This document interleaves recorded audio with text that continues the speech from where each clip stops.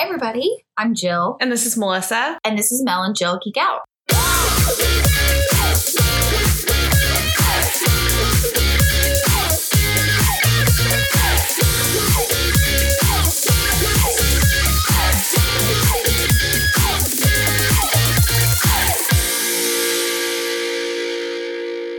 Welcome back, everybody. Yay. How are you, Mel? I'm good. You know, living the dream, living the dream. How's Fantasy League going?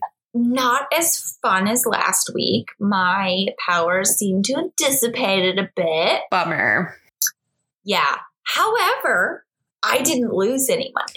I didn't gain any money, but I didn't lose any neutral money. is not bad. Neutral's not bad. I mean, I'm still in last place, but it's okay. I didn't lose money. I feel better. I have more options next week. So that's a future that's you all problem. That means. Yes. So, I mean, it was funny because I actually got quite lucky. I had a couple of drivers who did extremely well. And had I not fallen asleep during practice, I might have actually done better. So, yeah. Okay. To be fair, the race was in Japan and it was airing at really weird times. So lockdown for fantasy was like late Saturday night. So I put on qualifying after a very long day. And intending to, or not qualifying, excuse me. Practice. I was rewatching practice. Yes, I was rewatching practice last night before qualifying, lockdown went in, all the things, right? And I fell asleep because I was very tired. And I had all the drivers. I didn't have a team. So if you don't have every piece of the lineup set, you don't get to pick what they call a star driver. And your star driver gets you double points. I had somebody who I would have gotten over 300 points for. And because I didn't have a team, I couldn't pick him as a star driver. And I missed out on a lot of points. But again, I'm looking at this as a win because I didn't lose any money, which is what I have been doing from the beginning of the season, just bleeding out money. Okay. So I'm good. I'm happy. Baby steps. Baby steps. Yeah. Baby steps. So I will also say I'm officially on like F1 talk. Heck yes. I think I sent you like 15 TikToks. Ooh, I haven't been on social media because during race weekends, I can't because they air at such odd times. I'm terrified. And I have absolutely ruined races for myself. So I just go on a blackout. I don't open it all. Like I'm in group chats for the F1 league. And there are some people in our group who are very dedicated and good for them because they will get up at 3:00 in the morning and they will watch the race live. But I can't do that. So I will watch the recording. Now, there are other people in our fantasy league who will basically just watch the highlights, and that's fine. Mostly, I sent you one about ranking all of the drivers' merch. Oh my God, I wish I had seen this because I would love, because a lot of them is shit, but there's a few that's great. So the other Japanese driver, I'm not thinking of his name. Did you mean the Chinese driver? Chinese driver, excuse me. Yes, Zhou Guanyu. Yes. His was the bottom because you have to like pay to be able to look at it on his website, and that's asking too much of people. Yep.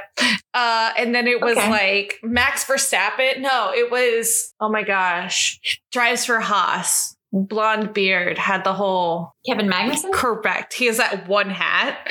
And that is the only thing he has. Yeah. And then it was Max Verstappen because of all of the orange, which P.S. John was totally fine with all of the orange. There's Dutch orange and then there's McLaren / papaya orange. There is a difference. Yes. But yeah, I do kind of like it. Yeah, John was like, I don't mind the orange.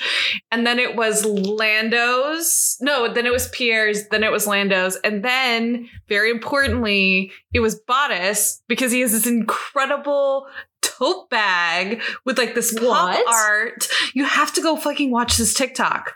Like just immediately go into your inbox. Don't stay on the For You page. Just go into your inbox. And then of course, Danny with Enchante. He won, didn't he? He was the first, wasn't he? Yeah. Of course he was. To be fair, before he released Enchante, he actually had a great line. It was called DR3. And I don't know if he discontinued it or if he's just kind of like adding the Enchante line, because there are some DR3 pieces in there. And it was the best. Like whoever was designing it was great, because I'm sorry, official F1 merch is crap.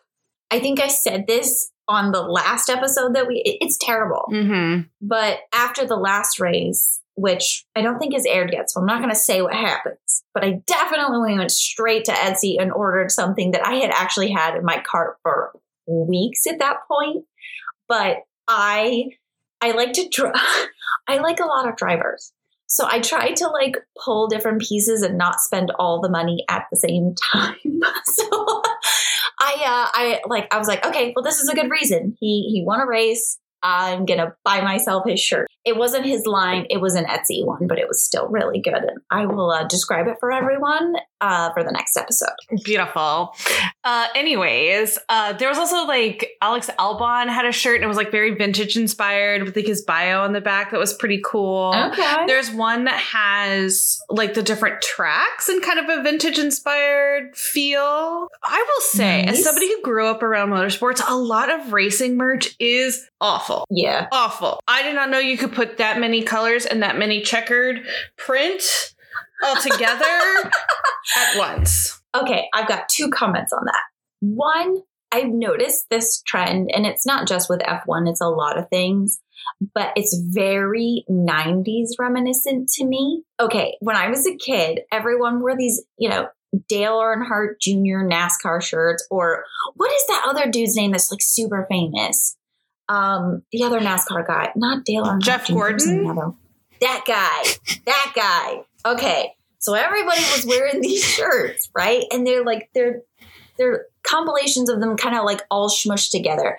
I'm sure we have actually some international listeners. Exactly what you're talking about. Yes, where it's okay, so their drivers like headshot in a car and check a flag. Yes. And like, or they're like holding the trophy and like all of this. It's like this big amalgamation of these pictures of them. And it's funny because Americans will know exactly what we're talking about because they were fucking everywhere. We have some international listeners, so you may not. So Google it, like 90s racing t-shirt or Jeff Gordon merch or something, because you'll know what you're talking about. But it's all coming back. We'll put it on our Instagram. Yes. Okay. That's exactly what we'll do. Put it on our Instagram so you can get a visual of what this merch looked like. And it still looks like that to this day. Well, see, but I don't think it did constantly, because it's not just the F1 stuff that's coming back like this. I've seen it for other things as well. It's the whole 90s, 2000s coming back into style trend. No, race merch has literally looked exactly the same my entire life. Yeah. Entire life. Okay, well, with that kind of still in the conversation, the other half of that is people like Lewis Hamilton, who takes the whole merch thing and like it's like a fashion statement to him. Yeah. I mean, woo, that's a thing. Yeah, his fashion is not my personal taste. Like, good for him. Wear what you want to wear. It is not my personal taste. It's not mine either, but it's one of those things where you walk out and you like, he walks out, not I walk out.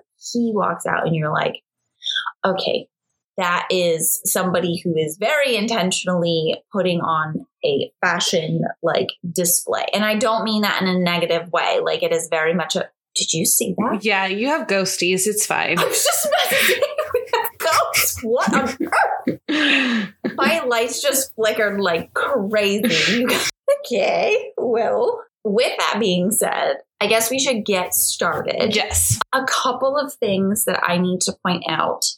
My husband very lovingly pulled me aside and was like, hey, you said a couple things that were incorrect on your podcast, which is true and also very fair. Like, there's a very big possibility that I'm going to say something wrong or I'm misunderstood something. Again, I am a newbie F1 fan, and Melissa is, I hope, an even newbier F1 fan. So we're going to get shit wrong. I'm not an expert. She's not an expert. So please bear with us, guys. But my husband was super nice about it. So I am going to make some corrections for a couple of the things that we have said previously. So in our season 3 episode, we said that Lando won a race. He hasn't actually won a race yet. Won that race? I don't know. And that's the thing. In my brain, I'm like, I feel like he did win something. Maybe he got like pole position in like qualifying, or I don't know what I was thinking. I'm going to have to go back and rewatch it and see where I missed it. So our apologies, but Lando, you should get on that so that I'm not wrong anymore. I asked the Google machine. Bottas won that race, not Lando. Okay. My apologies, everybody. Lando got his. Misspoke. So I think what happened, this was because I took a lot of those notes for season 3. Okay. Here's what happened. I did not understand that when they say they made podium, it meant that they were in the top 3, and Lando was on the podium. He came in 3rd. Gotcha. So that is where that mistake came from. I'll take ownership of that. Okay. So that makes sense, which is totally fair because it took me a while to understand that too. Not a big deal. Now, kind of in conjunction with that. So now we all understand, including myself, podium includes all 3. Now, I said that the P in P1, P2, P3 stands for pole. That's wrong. It's position. So it gets used not just during the championship, it gets used throughout. So again, apologies. That was not correct. So here's the thing though. P1 is the pole in qualifying. Yes. Okay. Yes, you're correct. Okay. Yes. Again, just misspoke. You are correct. So P1 is pole, but it also is the indicator. The rest of them are position. So it's the indicator of who is where. Now, you can say Max got pole in qualifying. That means Max won first in qualifying. That doesn't necessarily mean he got first in the race. Correct. So just everyone keep that in mind. When you're talking about pole, that is within the race that you are looking at that moment. Last little bit is probably more of an opinion, but I'm going to give it to my husband anyway, because there was a lot more context behind it than I didn't have previously. Oh God, that's perfect timing. What? We're talking about Williams. Oh. Yeah, he's going to run away now. Best historical team. I don't know if what did he just say? Up. Best historical team? Yes, he Isn't did. he a Ferrari fan though? He is. He's a massive Ferrari fan. Massive Ferrari fan. He kind of had a bone to pick with us because I said that I described Williams as a feeder team for Mercedes, which is not exactly true. It's not entirely wrong either, in my opinion. Williams is one of the oldest team names in F1, and it has been owned by the Williams family the entire time up until the sale that we saw in the previous season. In 2020. In 2020, yes. So that was kind of a big deal. And I don't think I myself had that context, even when I watched it back then. And I know I didn't give Melissa that context either. So it is, no, they didn't. Yeah. And that's the thing with Netflix and Drive to Survive, because Mark and I were talking about it earlier today. Like it very much like it leaves pieces out that you don't understand. And he was also trying to give me like additional information about how Lance Stroll had like given Renault like whatever. And I was like, it doesn't matter because it's not in the season that we're looking at. I was like, but it's, it sometimes Netflix does leave out that context that it is important. Like I said, they are one of the oldest names in F1, second only to Ferrari. Everybody else came after them. They're an old team. Now, they do have a relationship with Mercedes. They work in the same driving school, but they're not like an official feeder team for Mercedes. Do they pull a lot of drivers from there? Yes. But they're not technically a feeder team. Here's my thing. Williams is to Mercedes as AlphaTauri is to Red Bull. Yes, that's a great, yes. And he did make that point as well. But again, it's kind of for people who aren't in the F1 world, it's so layered and it's so complicated, and you could go down a rabbit hole in every aspect of this sport. And it's so easy to do so. So for me, to keep it on a simpler level for myself, especially like being new to the world, and I'm sure just for other people as well, to keep it simple until I can get a full grasp of the basics. To me, that's the simplest explanation. It's not the most correct, but it's putting me in the right direction, I guess. Yes. With that being said, we're going to jump right in. Dive. She did a little hand gesture too. Okay, so episode 1, we are at, it's called The New Dawn, and we're focusing on Haas. So this season, they did a little bit of a different thing. Last season, they've kind of like done, split focuses, but this season, they basically did a team per episode. So Haas is where we are right now, which is great because I think this gets made a joke like several times throughout the season, but they're like, Gunther is the star of Drive to Survive. And I'm sorry, but I don't think they're wrong at all. Nope. If I was to get anybody's autograph, it would be Gunther's. Yes. It was great. I want Gunther's. It was great. It opens with Gunther and Matteo they're driving around in a Fiat. In Italy, in the wine country of Italy. And I'm like, what is even happening right now? Okay, listen, when I was watching that, all I could think about was Luigi from Cars.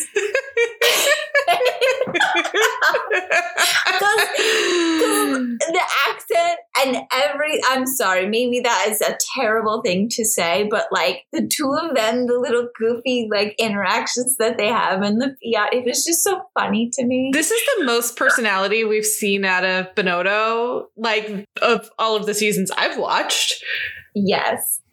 Oh, side note, this was also one of Mark's complaints, but he said it wasn't necessarily wrong. It was just his opinion. He likes Binotto. He thinks we gave him such a hard time. In season 3 and in season 4, we didn't spend a ton of time with Binotto. No. Like in season 3, I think the only thing he's really participating in, other than like the shit show that was Monza, the Italian Grand Prix. Yeah, Monza. I think it's Monza. Yeah. How much of a shit show that was for Ferrari, and like the 1000th Grand Prix celebration situation. Mm-hmm. But that was way more about Seb than anything else. Yeah, I'm pretty sure it's Seb. But anyways, yeah. And then in season 4, and so the only other thing we get in season 3 is that he participates in the protest against Racing Point. That's all we got. So I'm like, he seems like a schmuck to me. I don't fucking know. Yeah, there's a joke. There's like a running joke, and it's the hair thing that he like looks like a clown. But I think you will all understand at the end of this episode why that seemed to be a very fitting description of Matteo this season.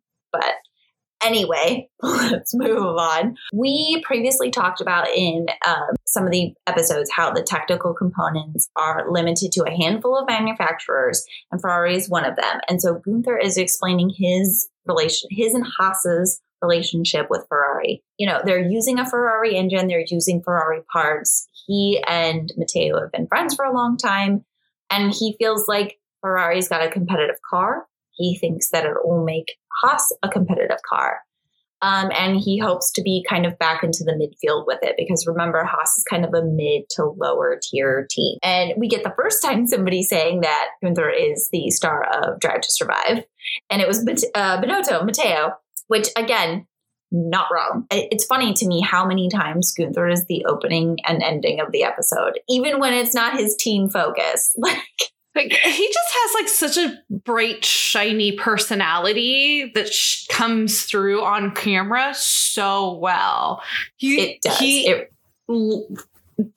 is great on camera. Definitely great on camera. All right. So we get to Sakir, which is in Bahrain. That's the first race of the 2022 season. Max was being a smart ass. Toto quips that it's not a documentary. Yeah, he's kind of giving Netflix shit. He's like, it's close. This show is closer to Gun than like a documentary. But like he kind of laughs at the end. Like he's just giving them shit. I think, you know what though? Like I think it's a fair criticism because a lot of people have that complaint about Drive to Survive. Oh, it's just drama. It's not about the racing. And to me, who cares? Who cares? If it brings more viewership and more of a fan base to the sport, who cares? Why does it matter? Like, did I watch it for the drama? Absolutely. But I'm telling you guys, watching those races, I'm absolutely hooked. I love it. I love it. And I know it's not going to be for everybody, but Drive to Survive is a great gateway into racing. It really is. Yeah, it's definitely a good picture of like why anybody would want to watch like cars drive in a circle, essentially, for 2 hours. Listen, I was one of those people. I always said, I was like, this is the dumbest thing ever. So, but again, I'm also one of those people who likes the behind the scenes shows like Hard Knocks. I don't even watch football and I like Hard Knocks. So, but I like that stuff. So we get very quick glimpses of the drivers as they're coming in. You see Max, Checo, Toto, Lewis, George, Yuki, Pierre, Lando, who was late, by the way, according to Netflix. But again, they piece that shit all together. So who actually knows? I can see Lando being the one who's late. Ditto. I kind of believe it, but I was trying to give him the benefit of the doubt. And Danny, we see Danny as well. And I want to say, I wrote Twist and Shout, but I don't remember why I wrote Twist and Shout. That was entirely in your own head because I don't know either. Okay. Feel free to cut that out if you like. We also saw Lando's girlfriend, Louisa. Who might have participated in him being late. Just saying. I'm like, there's a whole portion of Instagram, F1 Instagram, that is dedicated to the love lives of these drivers. And like, they know all the names and I don't know them. I don't follow that. There's nothing wrong with that. I just don't follow it. I will say the one thing I do know is that Max's current girlfriend was the previous reigning world champion or previous Red Bull driver, stole the girlfriend. It's like a weird thing. Yeah. He like stole his seat and he stole the girlfriend. I wonder if he stole the girlfriend or if she just only wants to date the first seat in Red Bull. Who knows? Who knows? Who knows? Frankly, that is the thing that interests me the least. The least. Yeah. I just thought it was fun. Like, of the dating bit, that's the piece that stuck with me. So, yeah. Honestly, I hope everybody's happy. So it doesn't matter to me. I'm sure that there's little hearts breaking everywhere that Lando had a girlfriend. Yeah. I think more people would be upset if Danny had a girlfriend, but yeah. Yeah, that was the only reason why I called it out. I was like, sad female fans. Lando has a girlfriend. Yes. So we are going into what they call a new era of F1. They have changed the regulations, which basically means they've all had to come up with almost an entirely new car. They changed it so much. They had to come up with all these different technical components, but it is supposed to allow for better racing, more overtakes, faster passes, stuff like that. Now, there is also a portion that they introduced called the cost cap, because a big thing that was happening was these major teams like Mercedes and Red Bull, who have just like a shitload of fucking money to spend. They were just able to afford so much more than the other teams, and it was just killing the other teams. There's no way that they could compete. So they introduced the cost cap to help with that. It doesn't fix it by any means. It's still there. It's supposed to help level the playing field. So it should be for an interesting season. I'm just going to say, like when they were talking about this in the show, they were like, yeah, all the drivers were walking by the cars and be like, it's so different. I'm a noob. They all look exactly the same to me. Same. Mark says that to me. The whole side pod thing from last season. What side pod? They all look like side pods to me. I don't know. I don't know. I'm going to take the drivers and the team principals' words for it that they're so different, because I'm like, they don't look any different to me. But I also will fully admit I don't know what I don't know. I'm in the exact same boat with you. I don't see the difference either. So at the beginning, like during preseason testing, they're doing all these. Okay, so at the preseason testing, they're looking at all the different cars and stuff, but you'll see that there are these metal, great looking things attached to the car. Most of the ones that they show, they're attached behind the front wing. So ahead of the driver, but behind the front of the car. And then sometimes they'll also have them on the back. And it's just supposed to help measure the aerodynamics of the car and the way that the wind is moving around it.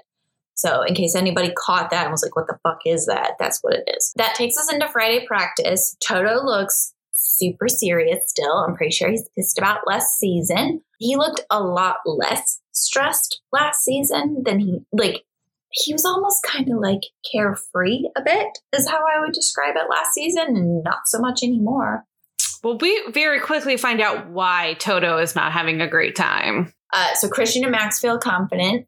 Haas and Gunther, they want to come back. They are cautiously optimistic. I also there was this thing where like Max is now the hunted instead of being the hunter because he's on top. He won the championship. And as a driver, that is a new role. That's a new game to play that he's never had to play before. So, this season will be interesting to see how he handles being the one with the target on his back, because for so long it was Lewis Hamilton. So can Max handle it? We shall see. Mm-hmm. We shall see. We'll see. We get a flashback from 3 weeks prior. Yeah. I hate that they don't tell this in a linear format. I know. It's so dumb. I wrote my notes in a linear format because it just hurts my brain to do it any other way. To be fair, this is why your bits are out of order in the outline, because I wrote it in what was in the episode order. Yeah. And so I plugged your notes in and it's out of order because I'm listening to you talk. I'm like, that's not where I put that. I'm sorry. I did put your shit in there, but that's why it's not there. This is why I have my own notes that I am looking at while we're also looking at the outline. You know what? I'm glad, because I'm so sorry. I was trying to incorporate it in there. My bad. I'm sorry. I fucked it up. You're fine. So 3 weeks ago, Ukraine was invaded by Russia. Correct. So there are sanctions against Russia. There was actually, they don't talk about this in Netflix, but there was some articles about how there were, obviously they had the Russian investor. Everybody knew about the Mazepins, but there was other questions about Haas or whatever. Ultimately, they cut ties with the Mazepins. And then Gunther gets caught on a hot mic all the fucking time with great shit too. It's never bad. And he's like, no more Russians. I am done with Russians until I go from this planet. It's just so funny to me. I just felt bad because imagine 3 weeks before the season's about to start. And I don't think he was super in love with the Mazepin situation to begin with, but to have to scramble and find a new driver. Yeah. And now you're down an investor, a big one. Exactly. Yes, definitely. Ultimately, they re-signed Kevin Magnussen, which I think was a great choice, in my opinion. I didn't think K-Mag should have been cut in 2020. So just as a reminder to everybody, K-Mag was cut at the end of the 2020 season. So he did not drive in the 2021 season. He has had an entire year off from the sport. Now, I know that sometimes when drivers do that, it does happen. They'll be doing reserve driver stuff, or they'll be in the simulator and kind of practicing. I don't know if Kevin Magnussen was doing those things. I would imagine he would have had to have been. I don't think they would have put a driver in a car who had been cold for an entire year. Yeah, I don't know. The only thing the show gives us is that he had a son. He had a kid. Yes. They did kind of give some, context. K-Mag used to be pretty aggressive and angry and stuff. Mm-hmm. But I don't know if you caught it. Do you remember me telling you about that exchange where Kevin Magnussen? They showed it. They showed it. I hope you all caught it. Because they did show it where Hulkenberg's the most unsupportive driver on the grid, and K-Mag, again, with a microphone in his face. Okay? Oh, yeah. Suck my balls. Yeah. Suck my balls. I was just like, oh, shit. Oh, it was so funny. He didn't seem angry when he said that, though. I don't know, but, remember, he's Nordic as well, and they have a different presentation. So I don't know if he came off angry, but it was funny as fuck. It doesn't matter. It was a funny exchange. That is for sure. Yep. And then I also thought it was funny because they showed K-Mac in the car and his engineer was like, you didn't get fat. Because there is like a whole thing about how much they weigh. Oh, 100%. I don't think Netflix shows it, but they do get weighed before and after they get out of the race. Like before they get in the car and then immediately after they get out of the car at the end of the race. So you'll see the race leaders, they'll get out of the car, they'll stand, they'll kind of like wave their arms, pump their fists in the air.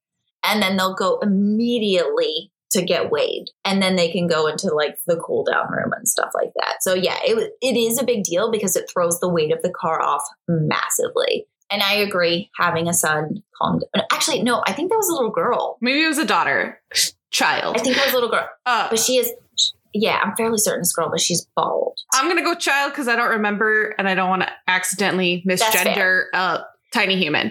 But yeah, I think becoming a father definitely shifted perspective in life a little bit for him. And I think losing his seat might have also participated in that mental shift as well. He was like, wow, I really had it all. And I fucked myself out of it because it wasn't, I don't think it was Kevin's entirely like his fault why he lost his seat at Haas. It's because Haas needed somebody who could pull in sponsors, aka Mick Schumacher. And then they needed somebody, and they got this Russian oligarch, allegedly, and he wanted to put his son in the seat. So their hand got forced. There wasn't unfortunately for the smaller teams like that, there really isn't a lot of choice when you come down to it. It's the same thing with Williams. I'm sure the Williams family didn't want to sell. I'm sure Claire Williams felt awful that she was the Williams who had to sell the team. I mean, it's a shitty position to be in when you're a smaller team, but you just don't have the money to be able to afford to do the things that you want sometimes. Yeah. So this is a tangent, and you told me about this, or we talked about it in the last one, and I actually saw a TikTok about it, about how much every driver has been costing their teams. It's a lot of money. We talk about this later. This comes up later. Wonderful. All right. So we are back again at Sakir, which is the Bahrain Grand Prix, but we're now at qualifying. McLaren ends up with P18 for Danny and P13 for Lando, which is not great. Haas, Mick Schumacher gets P12. Kevin Magnussen has a hydraulic leak, has to put in a time, it just gets worse. Mercedes, George gets P9. Hamilton gets in the top 5. They don't explicitly say which. It doesn't really matter for the next Netflix show, so we're just going to move on. K-Mag did his got the flying lap in, and he got P7. Charles Leclerc got P1, Max got P2, Carlos got P3. They did note at this point that Ferrari hadn't won a championship in 10 plus years. I'm going to raise my little hand here.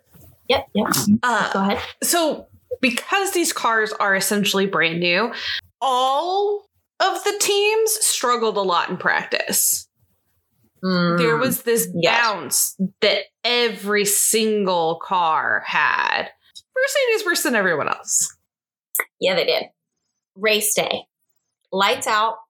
If you are a new race fan, and I don't know if this is true for other types of motorsports, but in F1, don't miss the first corner of the race, okay? Put the race on. If you got to go do something, that's fine, but don't leave the room until you've gone past the first corner. Because generally, if something's going to happen, it's going to happen on the first corner. And it does. It's so entertaining. So much can happen, and you see that throughout this. Well, it's when the cars are the most tightly grouped and the most overtaking, and they're going 3-4 wide sometimes, depending on the track. So it's bonkers. Yes. Checo passes Kevin Magnussen and Hamilton very easily. Kevin keeps locking up, and they tell him to box. So I don't know if we've talked about this in the previous episodes, but when you hear the radio driver say box, box, that means come into the pit. Yeah, I deduced that. But for the people out there in the world who have not actually watched the show and are only listening to us, box means come pit. We're going to give you new tires or try to fix what's broke. Generally, exactly. Charles was able to pit and pull out ahead of Max because pitting takes some time. I think it's like 15 to 20 seconds overall.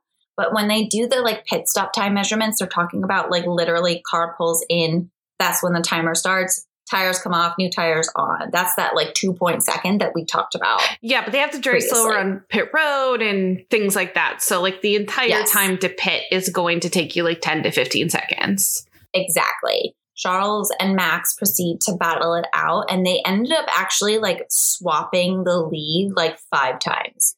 It was nuts. And one of the other things that they mentioned in this episode that, again, I'm not sure that we've touched on in our episodes before is DRS. So DRS stands for drag reduction system. It is something they added in, and I don't think it was this season. It's just not really focused on in some of these episodes. But what happens is like when a car gets within a certain like time distance from the car in front of it, it's called DRS is activated, which means that they like little fin on the back of the car, which is kind of sticking up for everybody. When DRS is activated, it drops down. So they get this extra boost of speed, and it's intended to promote, again, overtaking and more competitive like battle racing, which I love. And it's a wing, not a fin. Okay. Thank you. Yes. A wing. Their rear wing, like the center panel opens up, which allows for additional downforce, giving them more speed. Thank you. Much better way to put it. I just know it's DRS. But also just some side notes, DRS isn't activated immediately in the race. It takes a couple laps for them to be able to do it. Again, you have to be within a certain car length to be able to do it. Yeah. And isn't there like DRS zones on the track too? I believe so, yes. It's like certain sections that you can do it in, because there are other sections that it's obviously not necessarily helpful. Safe is what I would, yeah. Yeah, like, this is going to do you absolutely no good and actually maybe cause you more problems. Exactly, yeah. And so back in the race, Gasly has something go wrong with his car and has to, it like ended up catching on fire. He had to like stop on the side and then it caught on fire. Yeah, my guess is that his like fuel injection system croaked and maybe he lost the fuel line, and fuel line plus hot engine equals fire.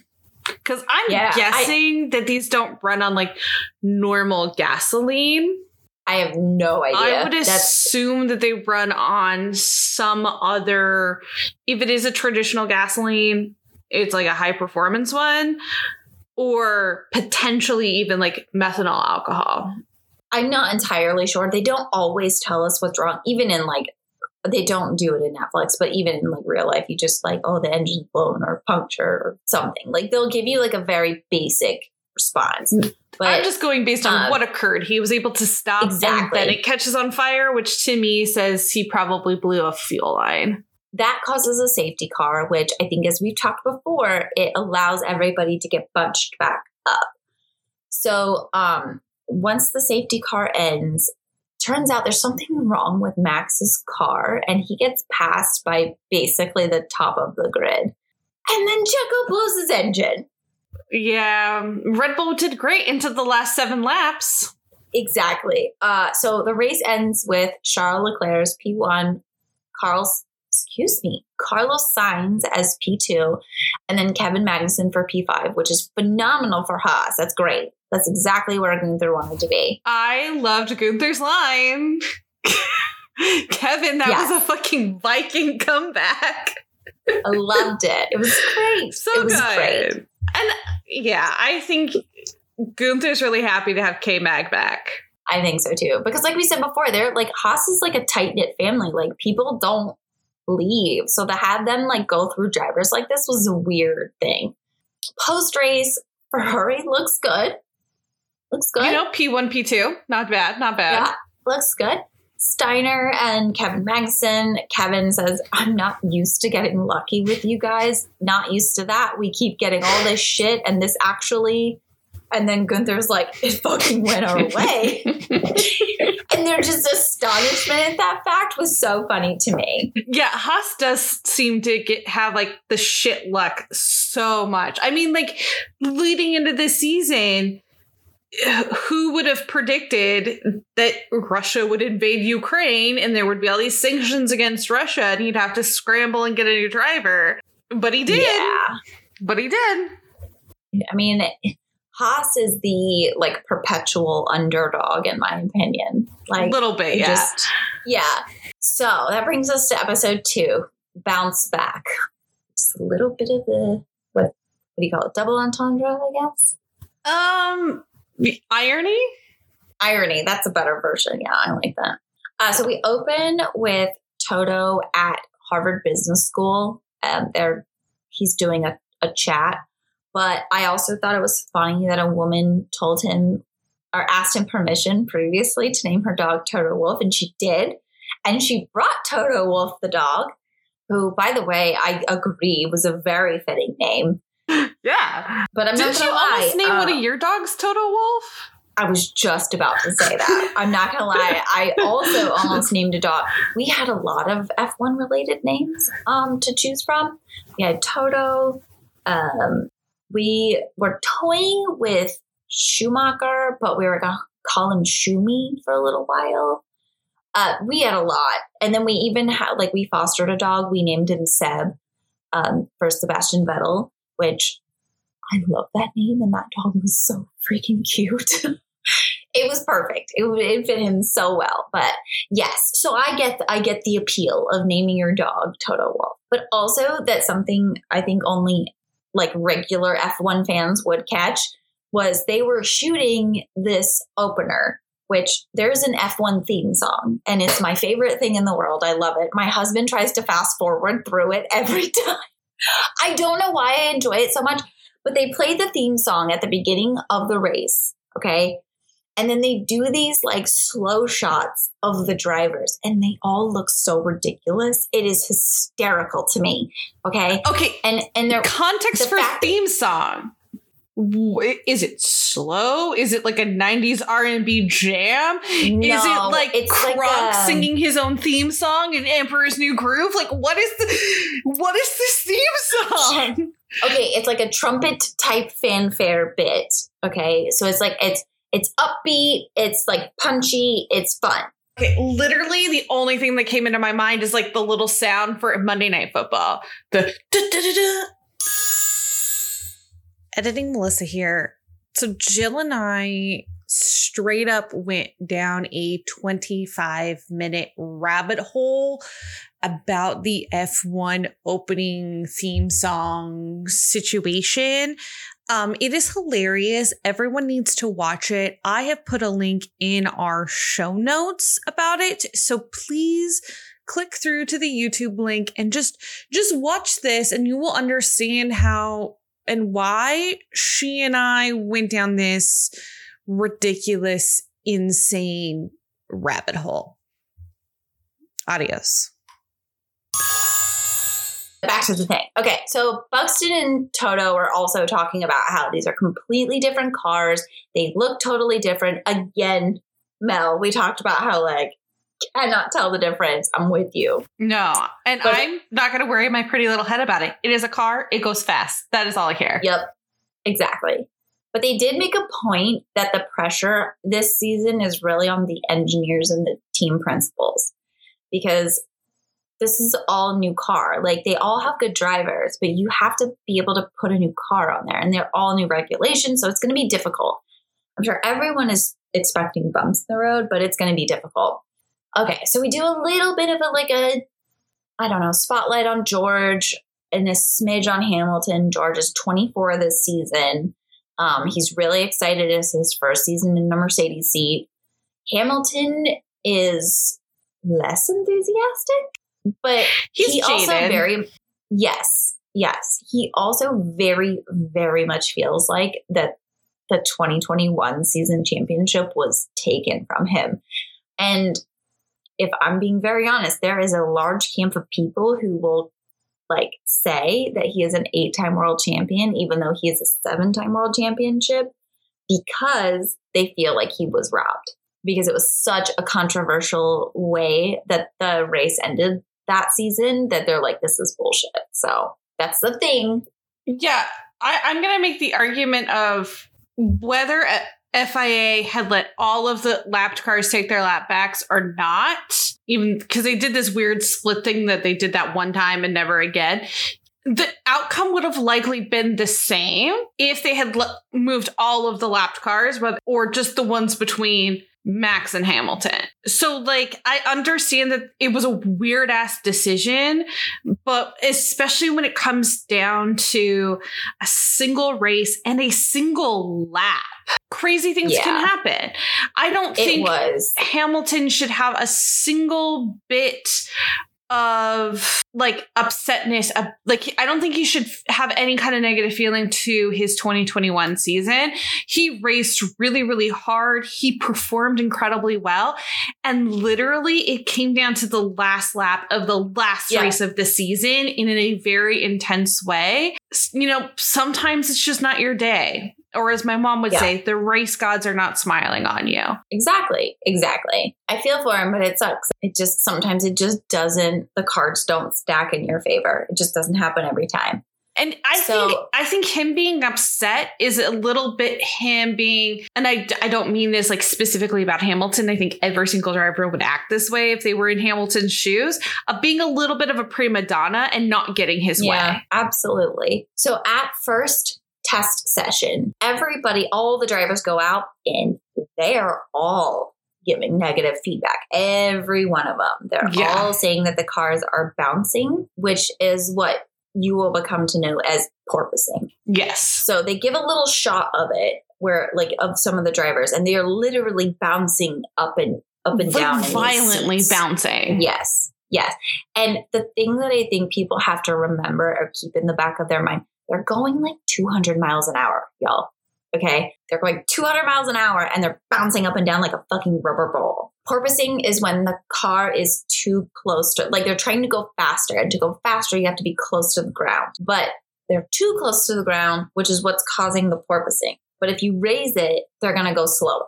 That's like the very, very basic explanation that they gave. I think that explanation is garbage. Why? Because that doesn't make so they're trying to say that by being closer to the track, being closer to the ground, that's creating an air drift underneath the car that is resulting in the bounce, aka porpoising. In theory, sure, but it more likely than not has something way more to do with the suspension in these cars and how the down pressure works and how close you are to the track. Sure, definitely has a portion of it, but it much to me has to do with the suspension. I think Netflix just didn't want to get overly technical, so they gave like a 1% answer on it. But as somebody who actually knows more about cars, and I'm like, it's not just because of the distance between the bottom of the car and the track. That's bullshit.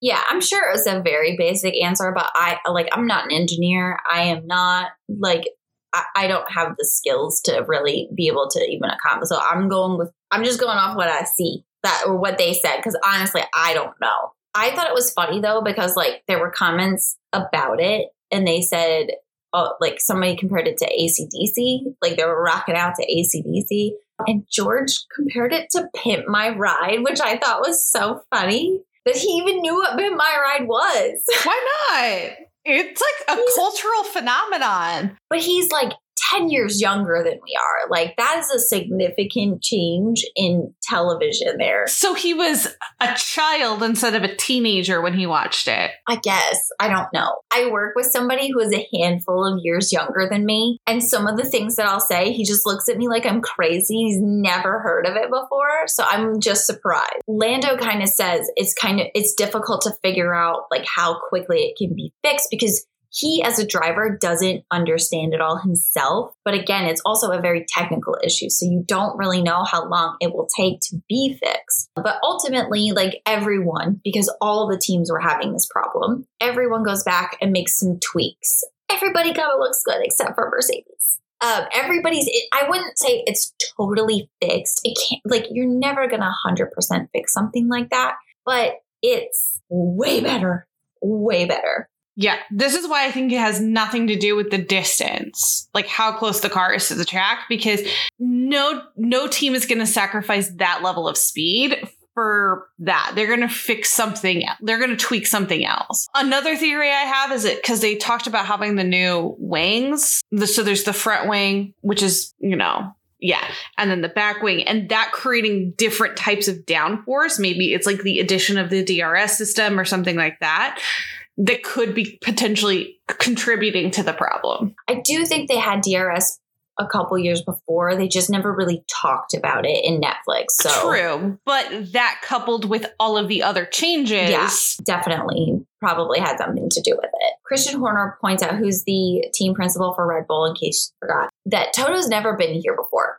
Like, Toto came into Mercedes when they were already winning and has been that way the entire time. So this is new for him. But also, Christian really takes the minute to point out how, like, Mercedes just crushed everybody for 7 years, and then kind of delightfully laughs because he is very much enjoying watching Toto struggle, which was kind of funny, but also very much goes into the whole Christian Horner is like an asshole thing. But I find him funny. I like him. I like him as the villain. Yeah, there's a little bit of villain energy in there, but also, like, he's not wrong. The Toto has, like, in 21, they struggled a little bit, but they got their shit together pretty early in the season. They've never struggled like this. They've never had a car that was not a top performer under Toto's, like, and how this is a big test for Toto of how he's going to handle this additional pressure and how he's going to motivate the team through these challenges and how he's going to handle himself and how he relates to the other teams. We'll see how that goes later. Merc can't stop porpoising montage.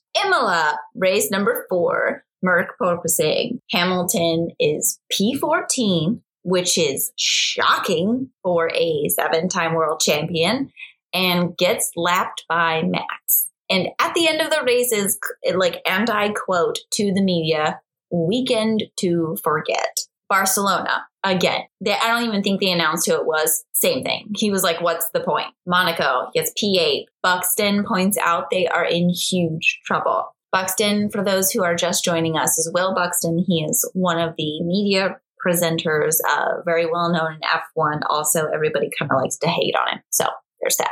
Because he's Captain Obvious? Yes, Captain Obvious. But at that point in Monaco, they are third in the Constructors' Cup. Let's also just point out, when we talk about Mercedes being third, there's like literally 150-point difference between them and fourth. So, like, I'm going to take this like they're in trouble with a little bit of a grain of salt, because clearly both drivers are consistently scoring points. They may not be P1, P2. They might not be getting podiums, but they're consistently scoring points enough to put them that dramatically, like, it's not even a contest for third. Yes, but I think it was at a time period where they had been on top for so long.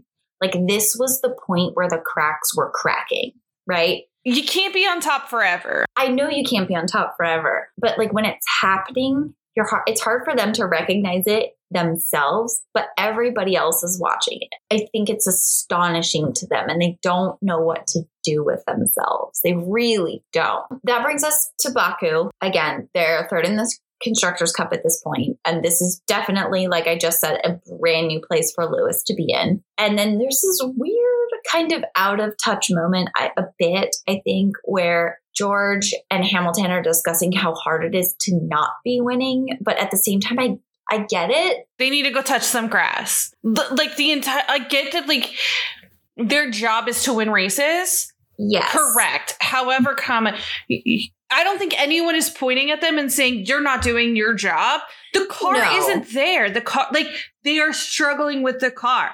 You highlighted my point down here, but I can just say it now. Like, I get that the car is not in the great place. You guys are still consistently scoring points because you are fucking third in the Constructors' Cup. So chill the fuck out. 2, you just have to keep working at it. If you get defeated being like, oh, well, I haven't won 17 races this season, so like everything is shit. Then like, where's your sportsmanship? You cannot have this bad of an attitude when it comes to shit like this, because your car is not always going to be perfect. Your job as a driver is to do the best you can with what you've been handed to you. I'm sad for Hamilton whenever he's no longer in a Mercedes seat and not in one of the top 3 teams of F1, because he's never going to survive in a mid-tier team and not have the best of everything. He's so used to having the literal best of everything. He is acting like a baby. He and George are acting like little fucking babies. I'm sorry. Okay. I think George is kind of like, I don't think George is acting like a baby. I think it's just very much like, I've joined this team that has a reputation for winning, which is why I want to be here. This is why I'm here. But at the moment, they're not having a great time. So I get it. For him, it's a little awkward. He's like, I'm new here and I'm just trying to do my best and it's not going the way I wanted it to. Now, Hamilton, I agree with you. I get it. Like at some point you do have to get over it, but this is like unfolding real time to him. This is the dawn of the realization for him that like, fuck, I am not there anymore. I am not on the same level. And it's not him. Like you said, it's a large portion to do with the car, but I don't know. I would imagine being in his shoes and I'm like, I'm doing everything that I can. And it's just not flowing the way that it has for 7 years. I know he sounds like a prima donna, but I feel like that is just his just genuine reaction. She just did like a cry me the tear face. Like, it's fine. I get it. And I really disliked Hamilton a lot in the beginning, but I don't know. I see it differently now. I'm not somebody who's willing to give very many people grace here. And like, I think he has a right to be frustrated with the car for sure. Yeah. But to be this negative about everything isn't helping. Part of his job is to stay positive and to keep communicating with the engineers, to keep talking with Toto, to try to make things better. And if all he's going to do is bitch and complain and be like, poor me, I'm not winning, shut the fuck up. Guess what? There's 19 other drivers on that track who are also not winning. I get that. I do.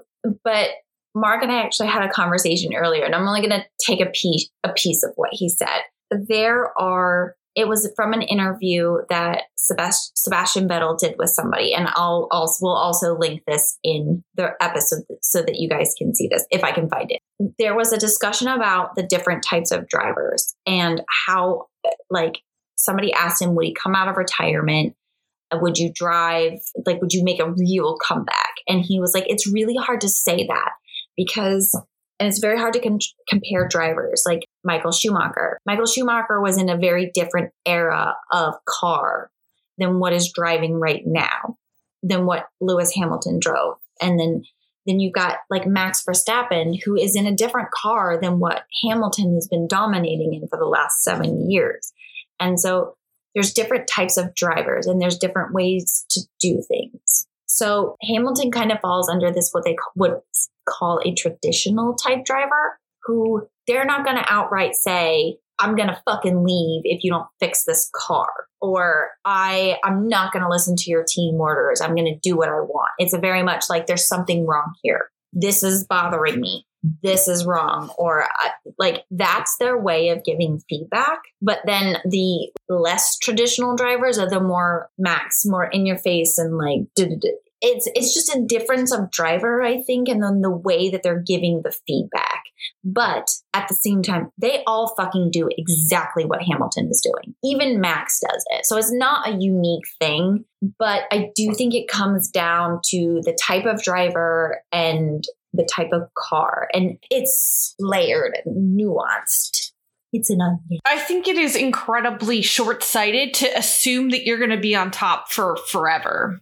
Because there's just so many variables. No, but that's exactly how he's acting. He's like, I'm the best. I should just be on top for forever. I should always have the best of everything. And it's like, you don't have actual control over any of that. You only have control over what you are doing in the car. If you don't crash, you're doing a correct job. Yes, but it's like, it's one of those things where it's like, why am I here? And that's one of those questions that he's asking the race engineers, because I don't think it's an entitlement thing. I think that that's just the way that those types of drivers work. I don't know. It sounds a little bit like he feels entitled to just constantly be the best. And yeah, Mercedes has had a historically long high, but you cannot be on top four forever, because that is why this is a competitive sport, is that because other teams, other drivers find new ways to be fast and to be better. Yeah. Hamilton, like you said, is not unique in this perspective. And that if this was any other driver acting like this and being portrayed this way on the show, I would have the exact same reaction, because it's fucking stupid and short-sighted.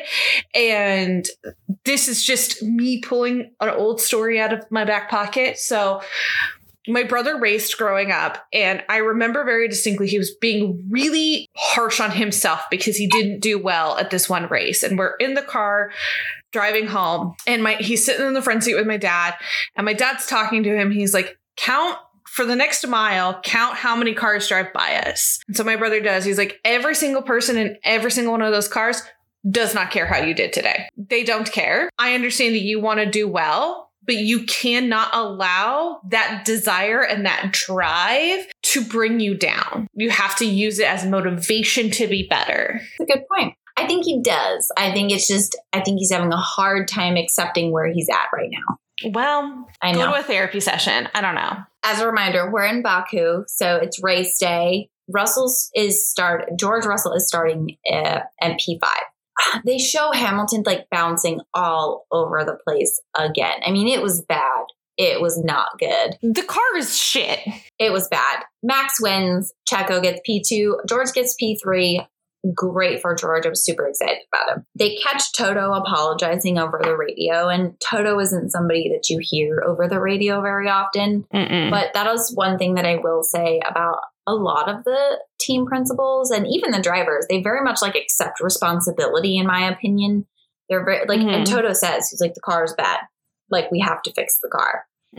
Kind of with all those car things happening with Merck, there are rumors flying that Hamilton is going to leave if they don't fix it. They're also concerned that he's having a crisis of confidence, which I think is both things are happening. They are not mutually exclusive, in my opinion. No, I don't think they're mutually exclusive either. I think anytime a team struggles and they have somebody at the level of like a Hamilton, yeah, people are going to talk and be like, oh, are they going to jump ship? And unless you're Danny Ricciardo, no, they typically don't. That's different. We will get there. I'm talking about Renault. I don't think he's having a crisis of confidence with himself. He knows he's a good driver, but like he can't drive through some of the shit that we're seeing. Like, that's not on him. It has nothing to do with him. Agreed. But I think as an athlete, I think I would have a hard time. Like, if I'm not getting the results that I want, like, yeah, the car is part of it. But like, I think I would still partially blame myself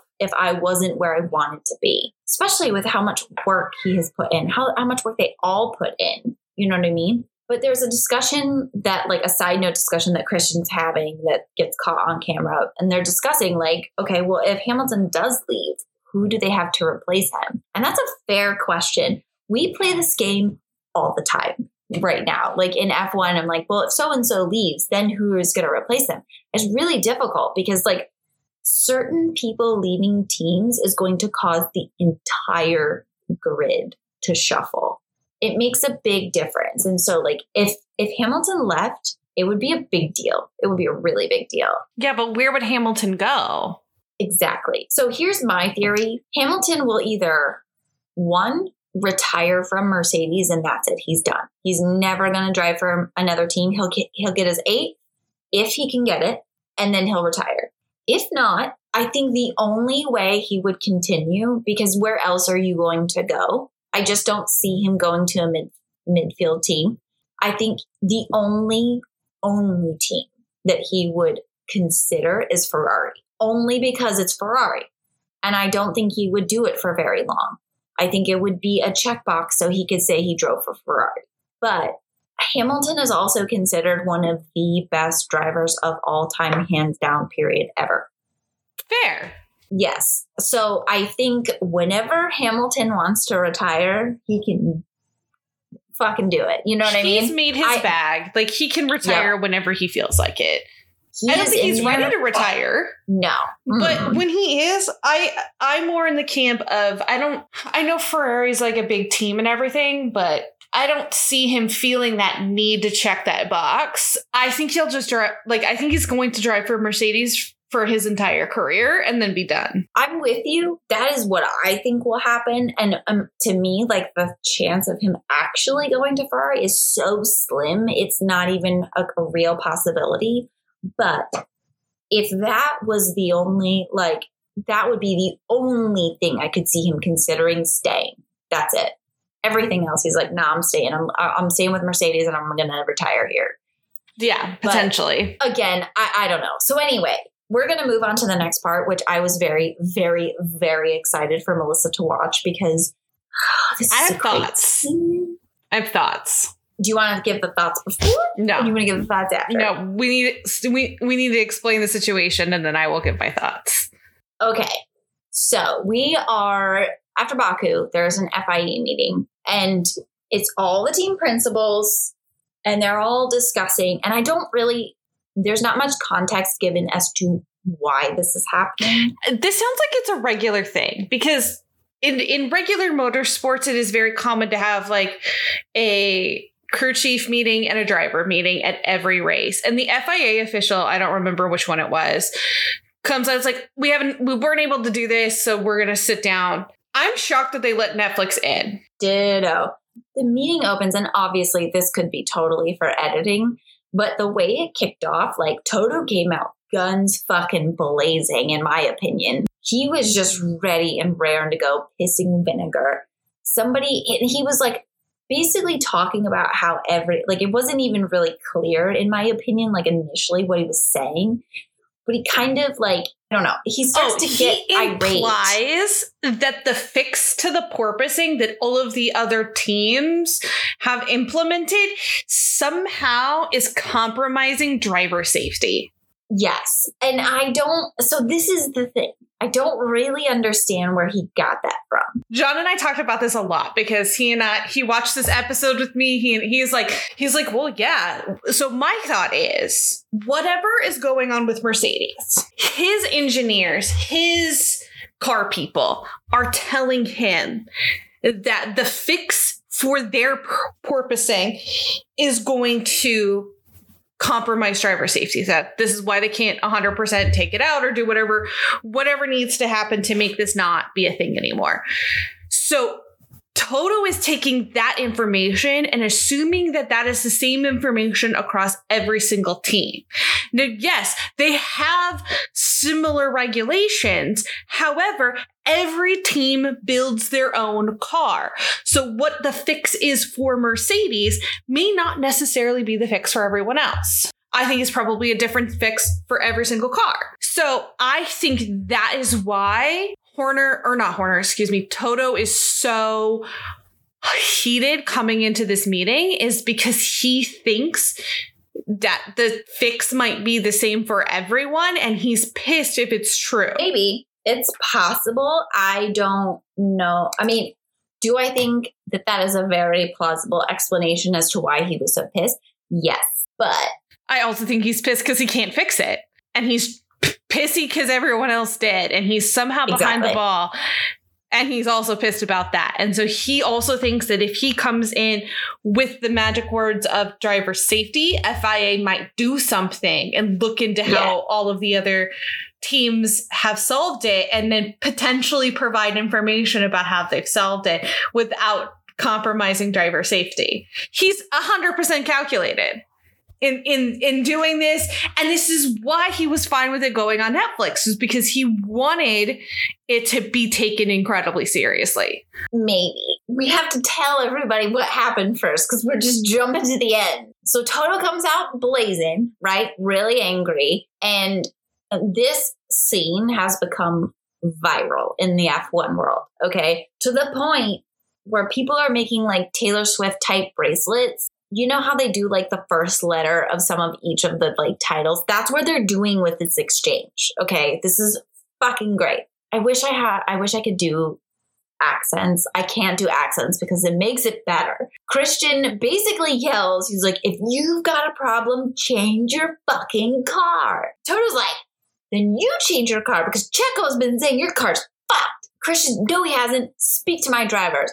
Toto. Checo's been on the record. Christian says, let's go. Get him. Toto's like, I have it. I haven't printed out. And they're talking about an email. Okay. Like, and the exchanges are just so funny. So funny. Toto did a really good job of offending every single other team principal. Because literally they all leave that meeting and they all like pair off. Like Benotto and Gunther get together. Like, what the fuck was that shit? Yeah.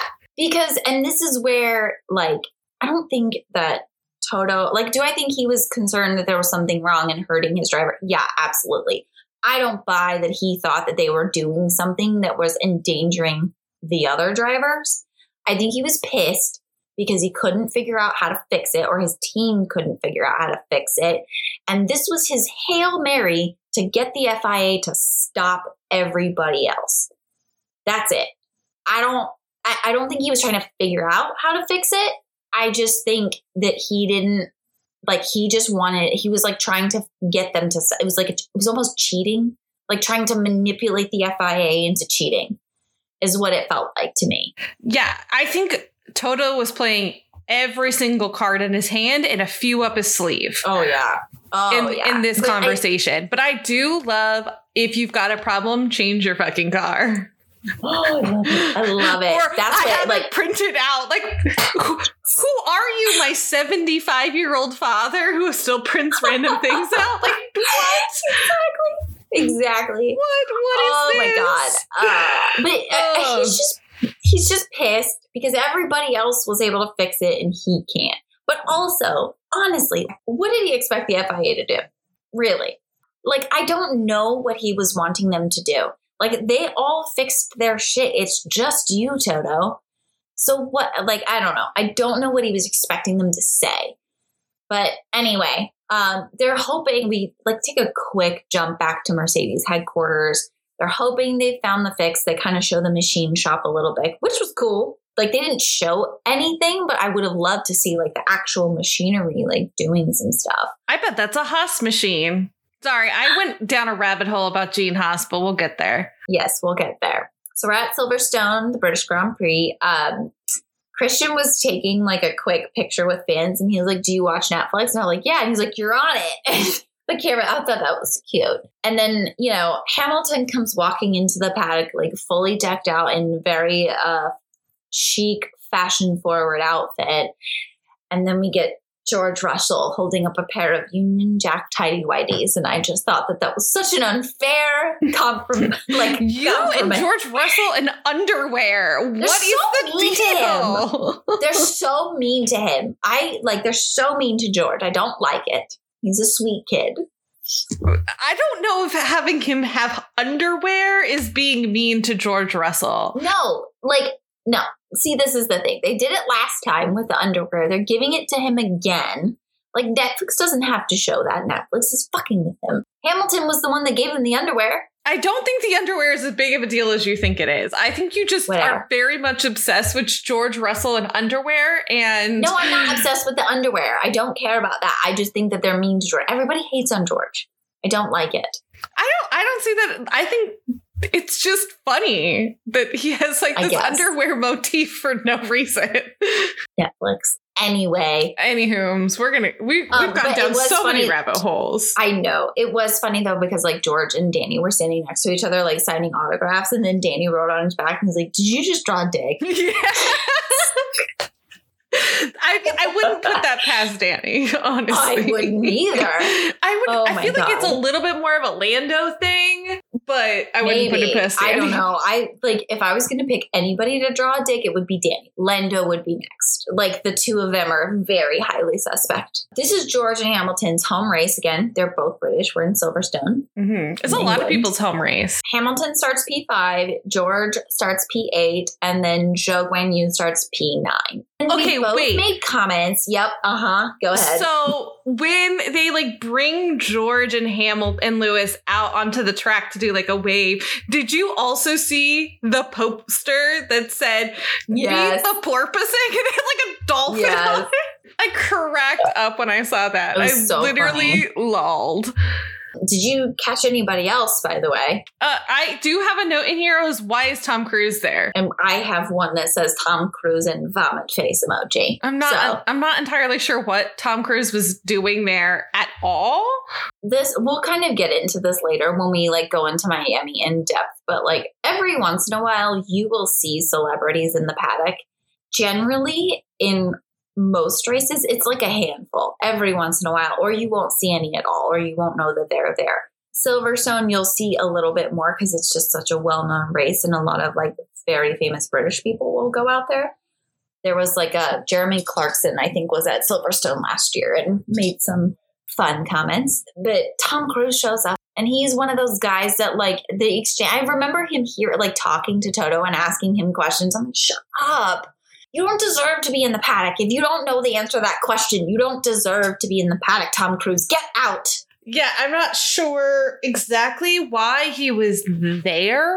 But like, yeah, when we go to Miami, like a ton of like American celebs go. But that's probably because it's Miami, TBH. Listen, I have this like thing. I don't like it. I don't care that celebrities can go and afford to be able to do all those things.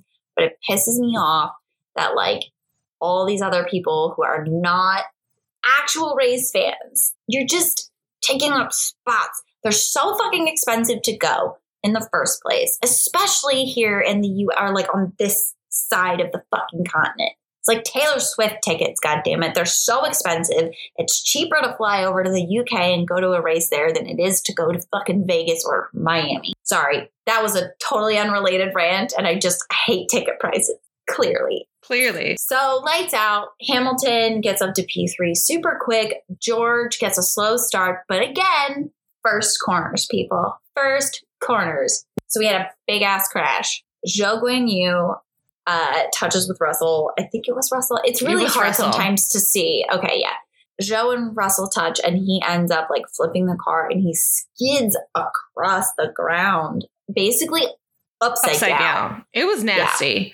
It was. And he flipped over the safety barrier. Yep. It like upside down. I want to say it like flipped like 3 times. Like, and not head over head. It was like side over side. Yeah. Hit the metal fence and then popped back into the tire wall barrier. And he was just kind of like trapped in between the two. Mm-hmm. And again, I think I mentioned this in a previous episode. George got out of the car and ran over there. And he said in like his like little spotlight interview was that he knows how scary it is. It's like claustrophobic being trapped in a car like that. And I can only imagine. I will say though, I did like, this is obviously editing. I did watch some of this season, and I vaguely remember that it was very quick that we learned that he was okay. Mm-hmm. It wasn't like Grosjean's accident previously, like where there was a few minutes where you're like, oh my God, what's happening? Like it was relative. Like I want to say he said over the radio that he was okay. Yeah. But they interview Zhou about it.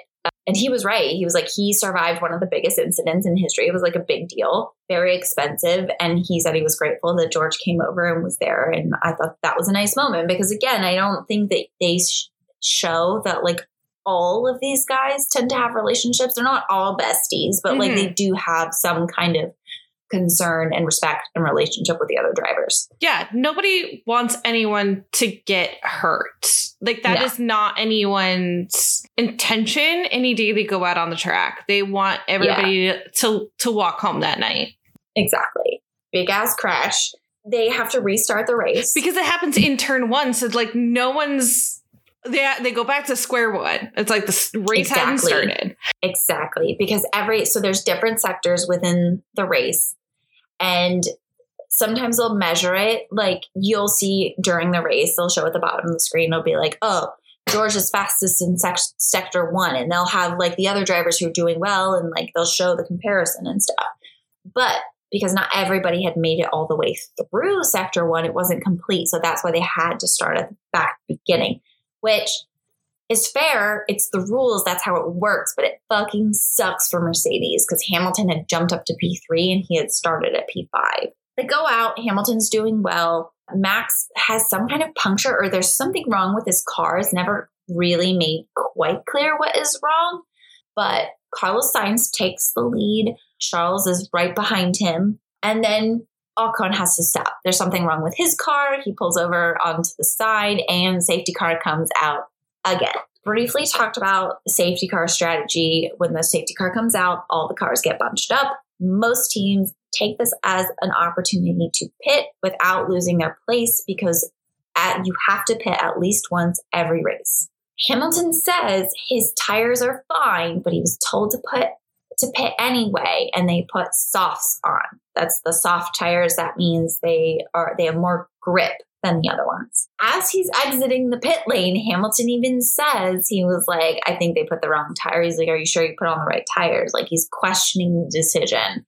Battles it out with Checo, ends up back down to 4th. They're pushing each other on and off the track. Charles Leclerc and Checo are battling it out at this point, and they are the ones pushing each other off the track. And everyone's kind of focused on those two. And then all of a sudden, you hear Crofty, who is the main Sky Sports announcer, come across. He's like, and through goes Hamilton, which is another like big phrase that he says all the time. When I watched that, I didn't even really pay attention to the fact that Hamilton was right the fuck behind them. Because when everyone was paying attention, he just like slipped right through. There was lots of good driving, lots of good battles. It ends up with Ferrari in first. They didn't clarify who, and I didn't take the time to look it up.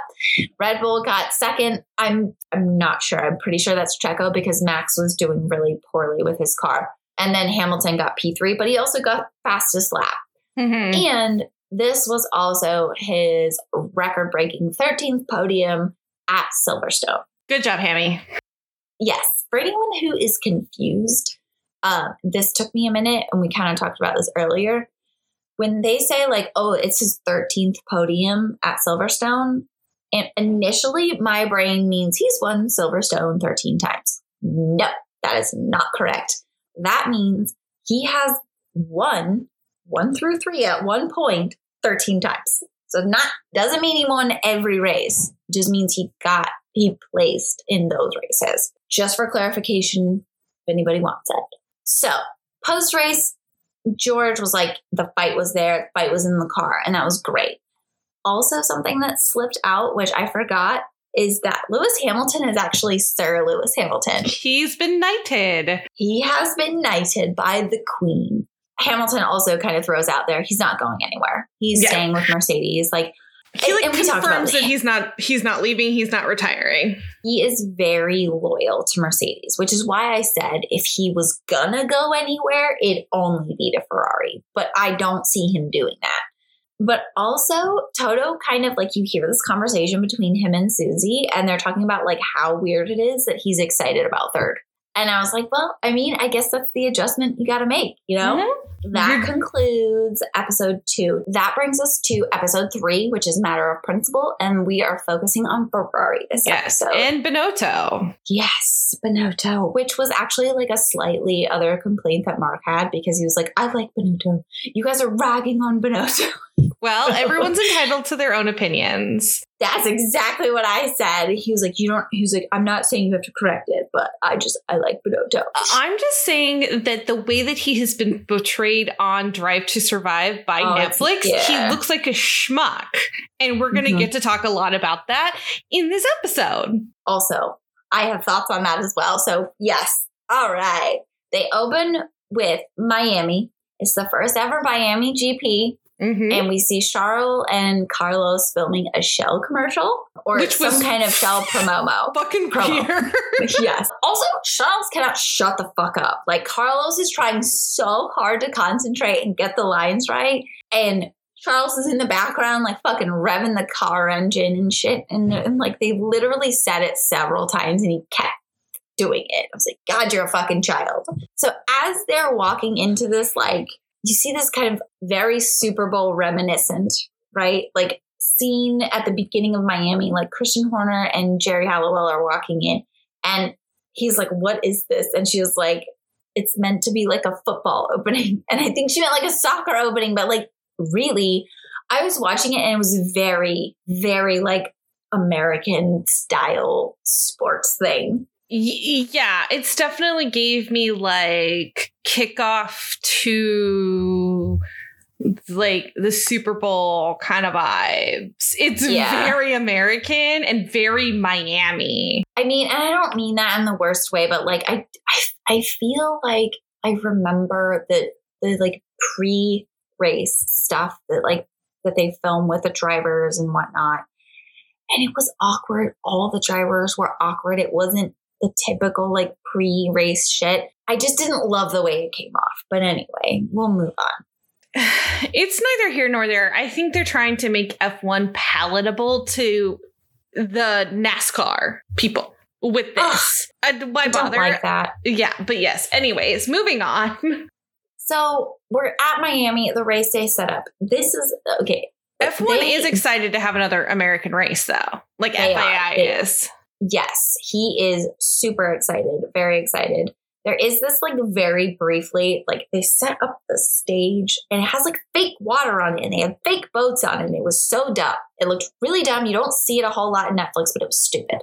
Anyway, it was such a hyped up race. And if I'm being honest with you, it was such a dud. It was boring. Netflix made it sound so much better than it actually was. And there were celebrities everywhere. I don't know why they included a shot of Paris Hilton twice saying that's hot. Like, come on, who the fuck cares? She doesn't care. Why are you there? I don't like it. Go away.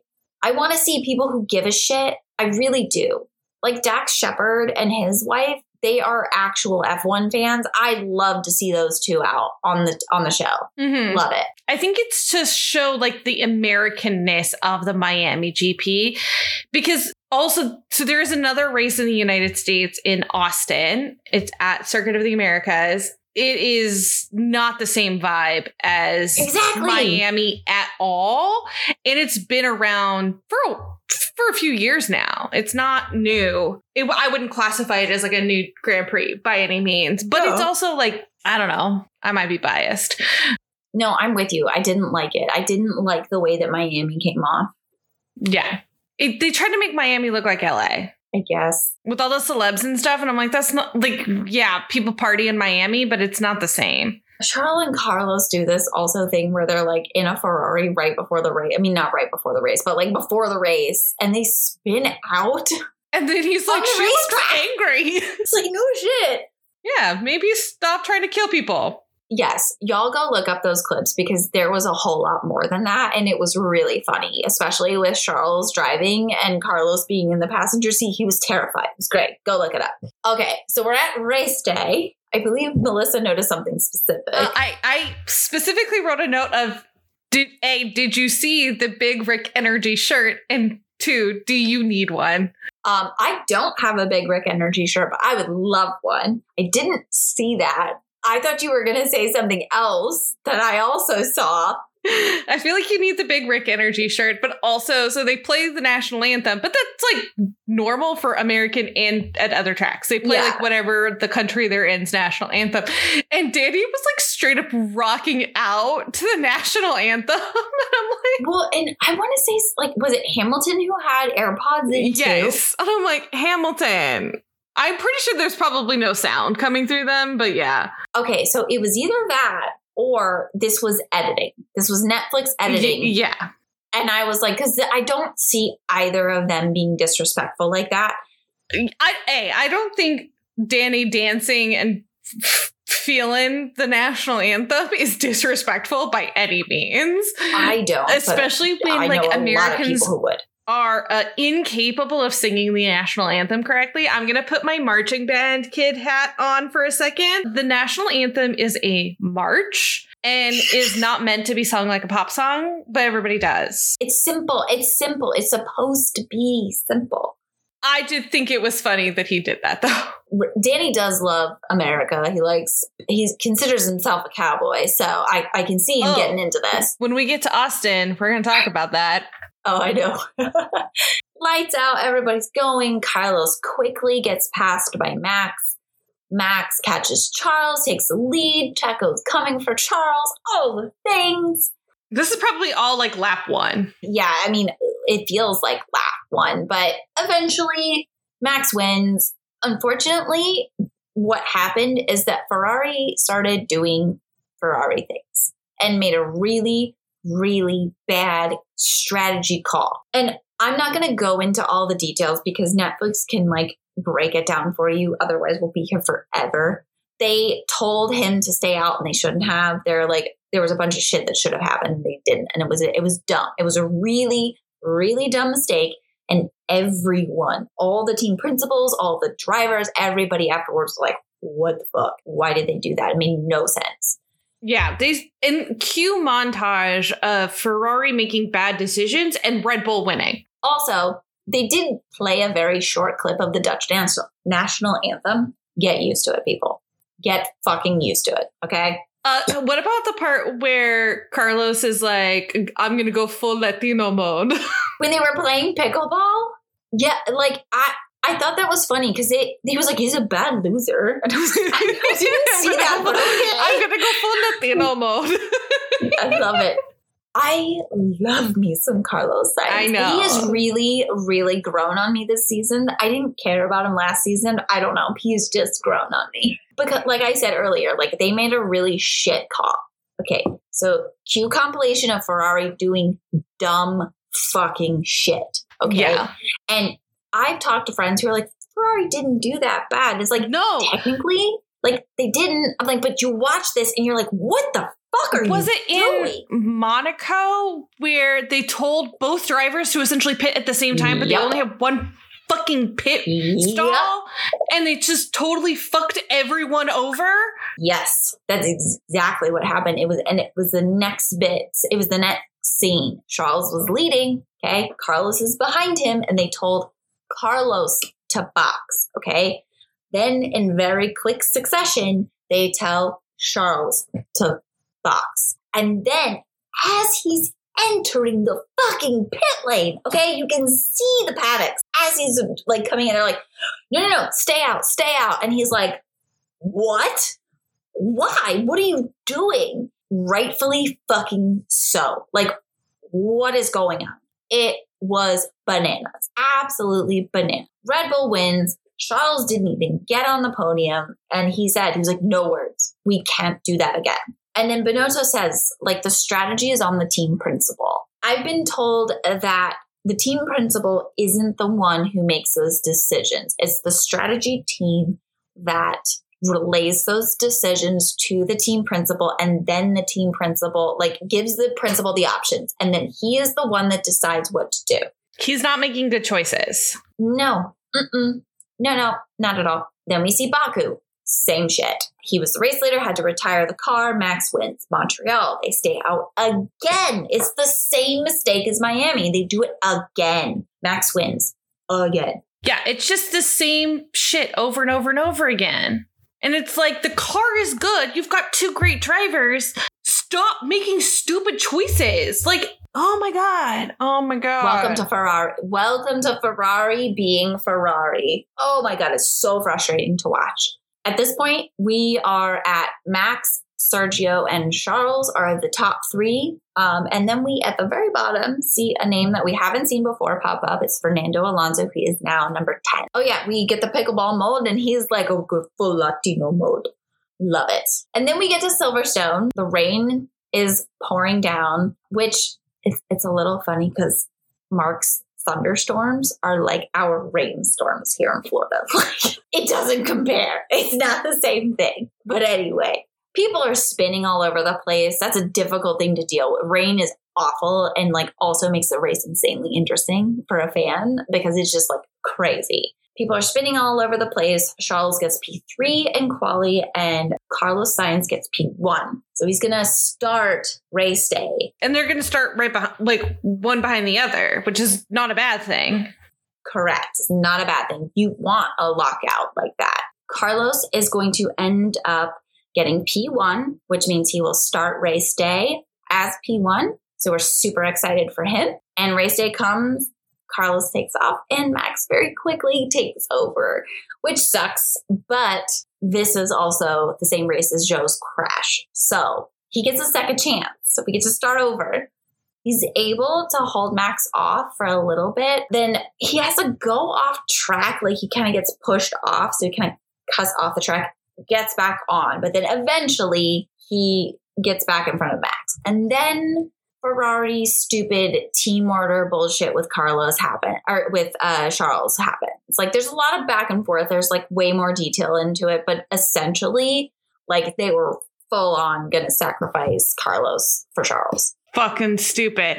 Because Carlos is winning. He's in the front. Why would you prioritize Charles at that point? Charles has more points. Let's be honest. Max is like light years ahead of everybody in the points. He's not going to win. So get the most constructors points. This is all just bad strategy. It all boils down to bad strategy. So there is a scene where Charles is like, you don't ignore team orders. Like, that's it. Like, Mateo gives the orders and that's what you do.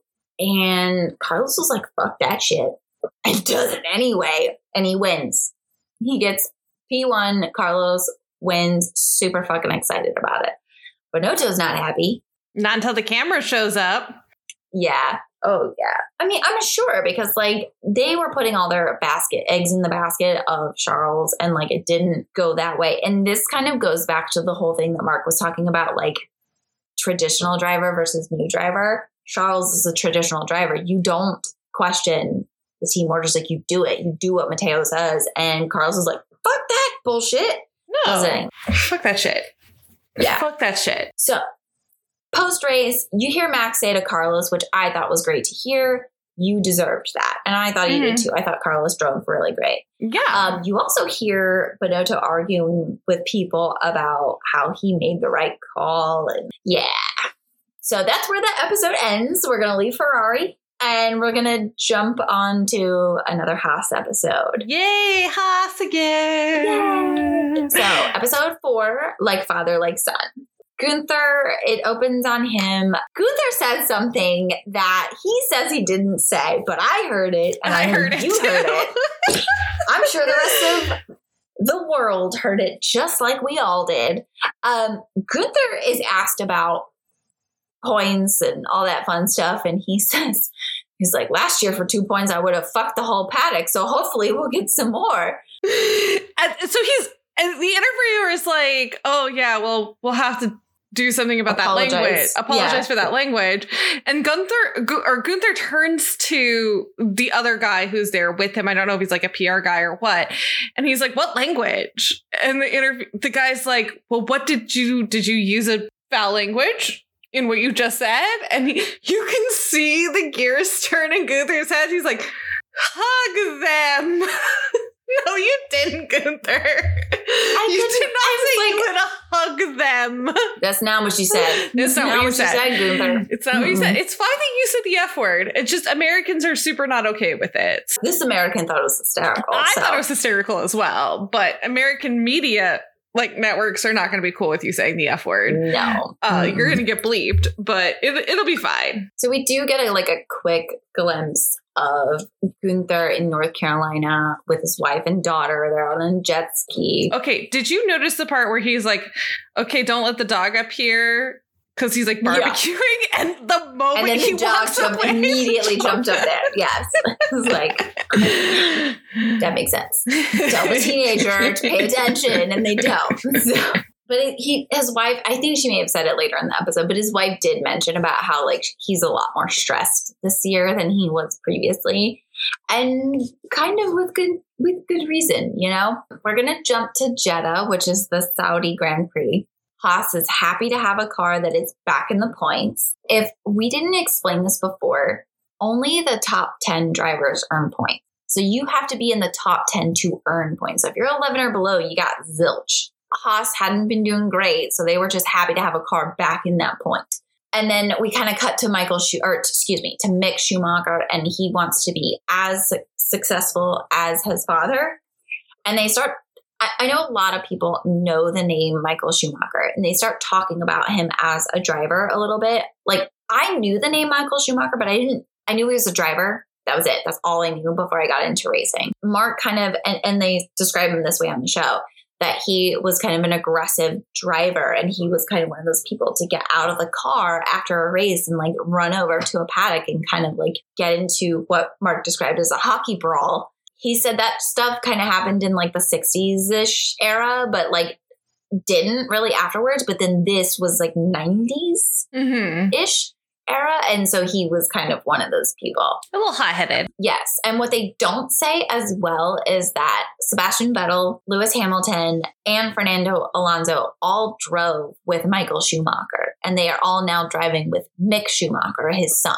That's kind of crazy. I didn't realize that Michael had been driving that recently. I figured he had retired like a hot minute ago. No, which actually kind of brings me into the next little bit. So they don't talk about this. It's a very like unspoken thing in the racing world. I didn't know it either.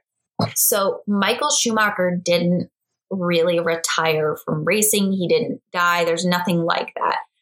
In 2013, Michael Schumacher and Mick Schumacher were out skiing, and Michael had an accident, fell and hit his head on a rock. And even though he was wearing a helmet, he had very severe injuries.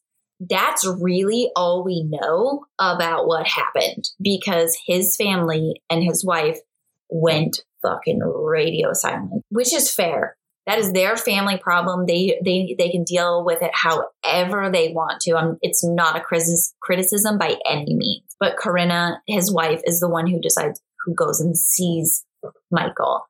When I first initially looked up this, that was there was a little tiny snippet of someone who had made a quote about how like Michael was still there and fighting, but that was from 2019. So I was pulling some details for this, and the last bit actually came from Corinna. The last like update was from 2022, and she was accepting an award on behalf of Michael. And there's a lot more to this quote. I just pulled the first bit, but she says, "I miss Michael every day, but it's not just me who misses him. It's the children, the family, his father, everyone around him. I mean, everybody misses Michael, but Michael is here. Different, but he's here. And that gives us strength, I find."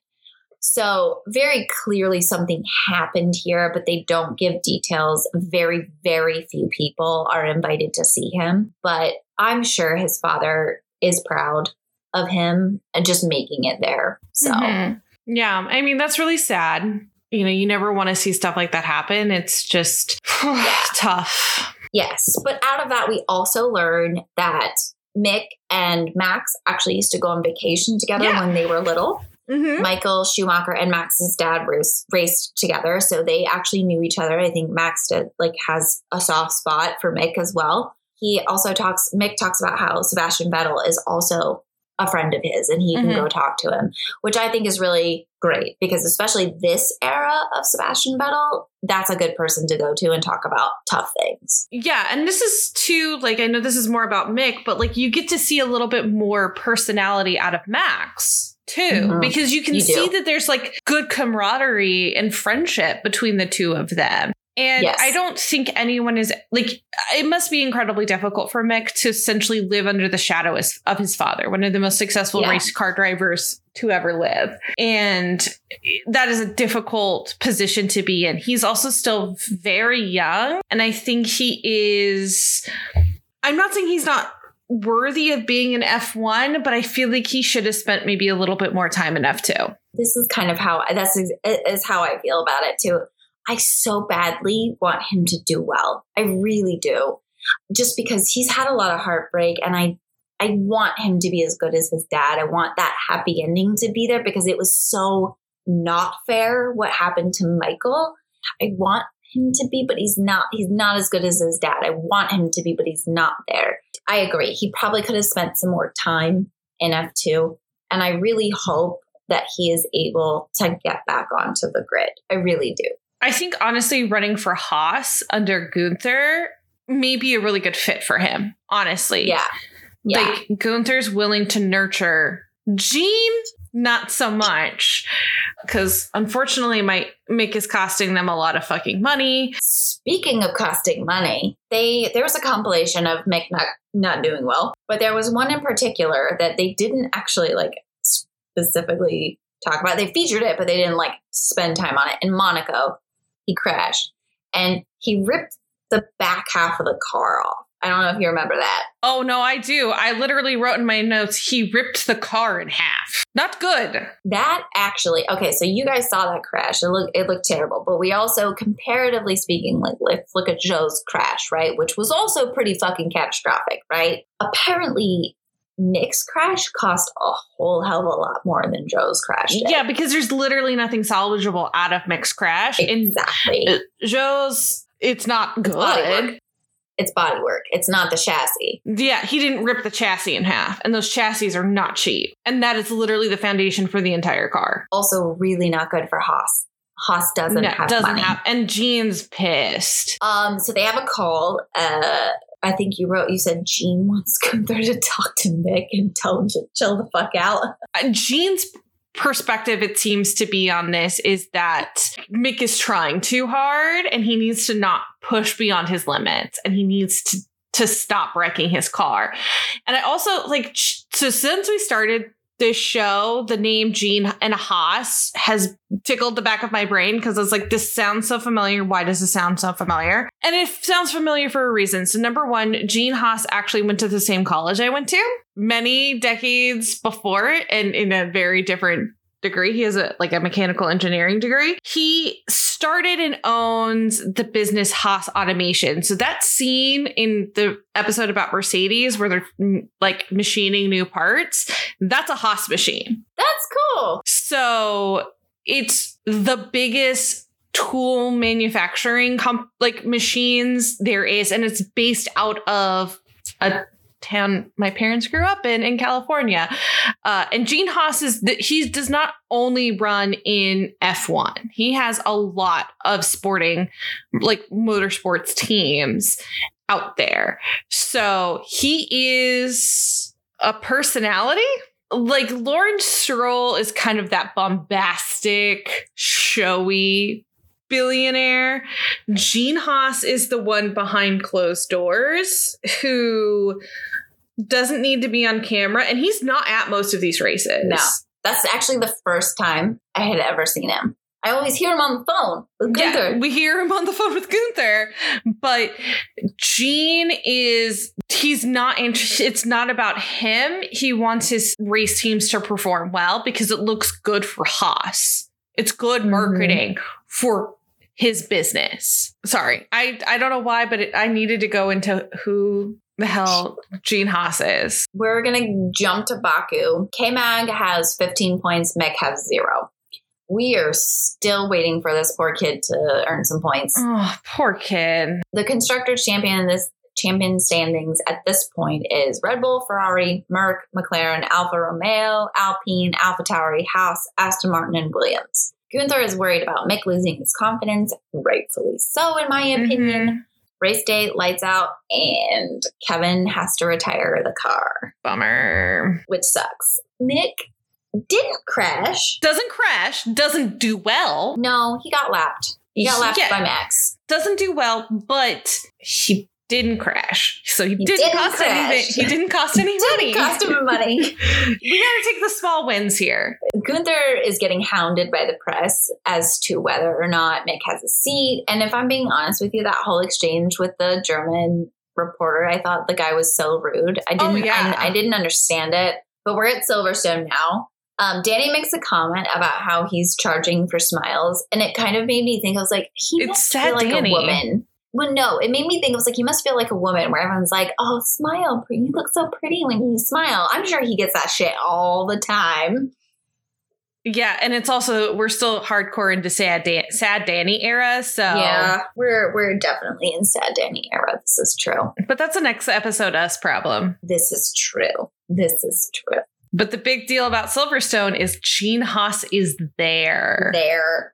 He's there. I mean, he doesn't talk to the camera or anything. Like, it's a very brief Yeah, you just see him walk by in the paddock. But it's uncommon. You also overhear a hot mic conversation, where Gunther is talking to Kevin Magnussen about Mick and replacing him. Potentially. And finding somebody new. Kevin suggested Daniel Ricciardo, and Gunther was like, no, he wants 10 million minimum. Yeah, Haas can't afford that. Right. And he throws out Nico Hulkenberg's name. which, spoiler alert, and I'm going to pause here.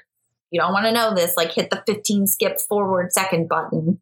That's who they sign is Nico Hulkenberg next season. Lights out, big crash, but Mick makes it through. Yay! He was not the problem. No, it wasn't him who crashed. It was the George Russell Genu crash. We've seen it literally 3 times now. Yes. Well, and because you're going through each team's perspective or whatever, but at least we're not going into like great fucking detail again.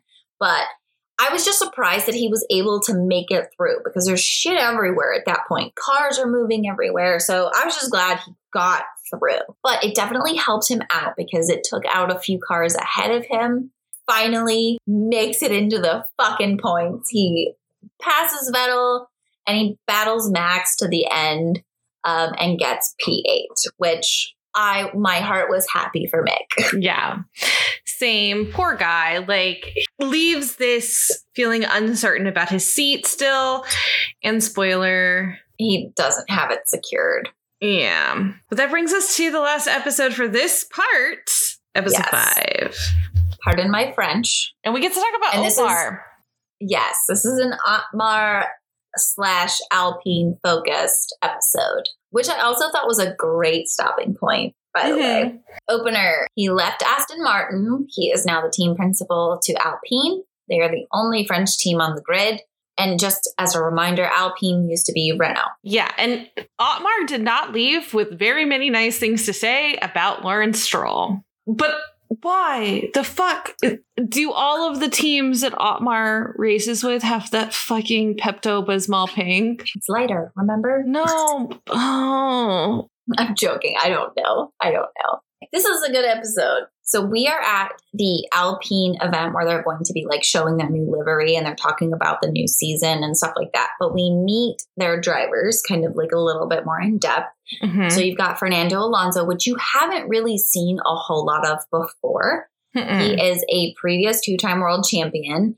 This is one of the quote old guys that we talked about last time with Stevie. So as of today, he's like 41, 42 or something like that. And I think we even see it in the episode at some point. He gets his birthday. But he is also on his last year of the contract with Alpine. Fernando comes in and he talks about how he doesn't mind being the villain.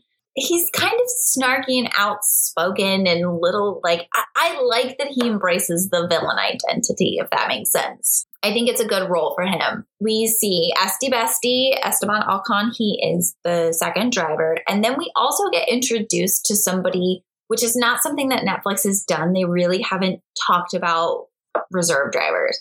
But we meet Alpine's reserve driver, which is Oscar Piastri. At this moment in time, he is the reigning F2 champ. They give us another update of driver standings. Oh, P.S. They're spending like $4 million training him to be an F1 driver. Oh, Piastri? Mm-hmm. Well, to be fair, like all F1 drivers, that's going to take an investment because even if like going from F2 to F1, it's a massive difference. Like there is a lot of money involved in that. I'm not saying it's the incorrect choice, but Alpine has invested about $4 million into Oscar at this point. Yes. Now, keep that little nugget in the back of y'all's brain. Mm-hmm. There's a lot of nuggets to keep in the back of our brains for this particular episode. Mm-hmm. They give us the driver standings, but I'm not going to go into, or excuse me, not driver standings, constructor standings. But I'm not going to go all of them, but because we're only focused on these 3. So McLaren is 4th, Alfa Romeo is 5th, and Alpine is 6th. And again, there's like 150 points between 4th and 3rd. Like, it's not even close. This is the battle that we're focusing on at the moment. Then they do like an Alpine does well montage. So we see Miami, Alonso passes Hamilton, Ocon gets P8.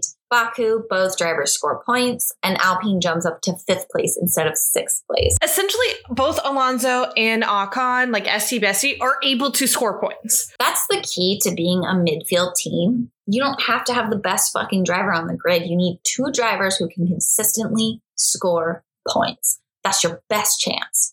Okay, so then Austria, Ocon and Alonso do well. We're at the French GP, and this is Alpine's home race. Ocon collides with Tsunoda, gets a 5-second penalty, but ultimately, they have a decent finish and they pull ahead of McLaren. So then we jump to Oxford. Alpine owner and Otmar are having a meeting and some sort of discussion.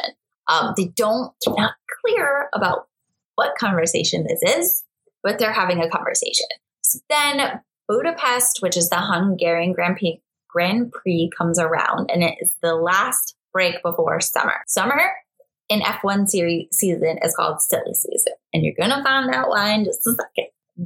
Sebastian Vettel, who is at this moment in time with Aston Martin, announces that he is retiring at the end of the season. This was a big surprise to everyone. And I was watching this season, like as it was airing. This was not like, nobody really saw this coming. It was a big surprise. And I also thought it was funny that Netflix broke it to Checo, which tells me that they were filming these like scenes in between the races, because that was a real reaction, in my opinion. It was also a very dramatic video from Seb. It was, and there isn't a lot of context behind it. And I don't remember if they spotlight Vettel very much in the first like 2 seasons, because we didn't cover them. I didn't rewatch them. Sebastian Vettel is also a very good driver. He's a previous world champion as well. It's not like he's some random kind of always middle tier dude. So he's been in the race, or he's been in F1 for a long time. And so he used to be a lot more fiery and kind of angry, and you got a lot more Max vibes from him, like from videos I've seen from earlier in his career. But the Vettel that I saw is the guy that you saw, like hippie, B hotel building Sebastian Vettel, okay? Like that's the Vettel I like. It was a big shock to everybody. So anyway, that's an important thing to know.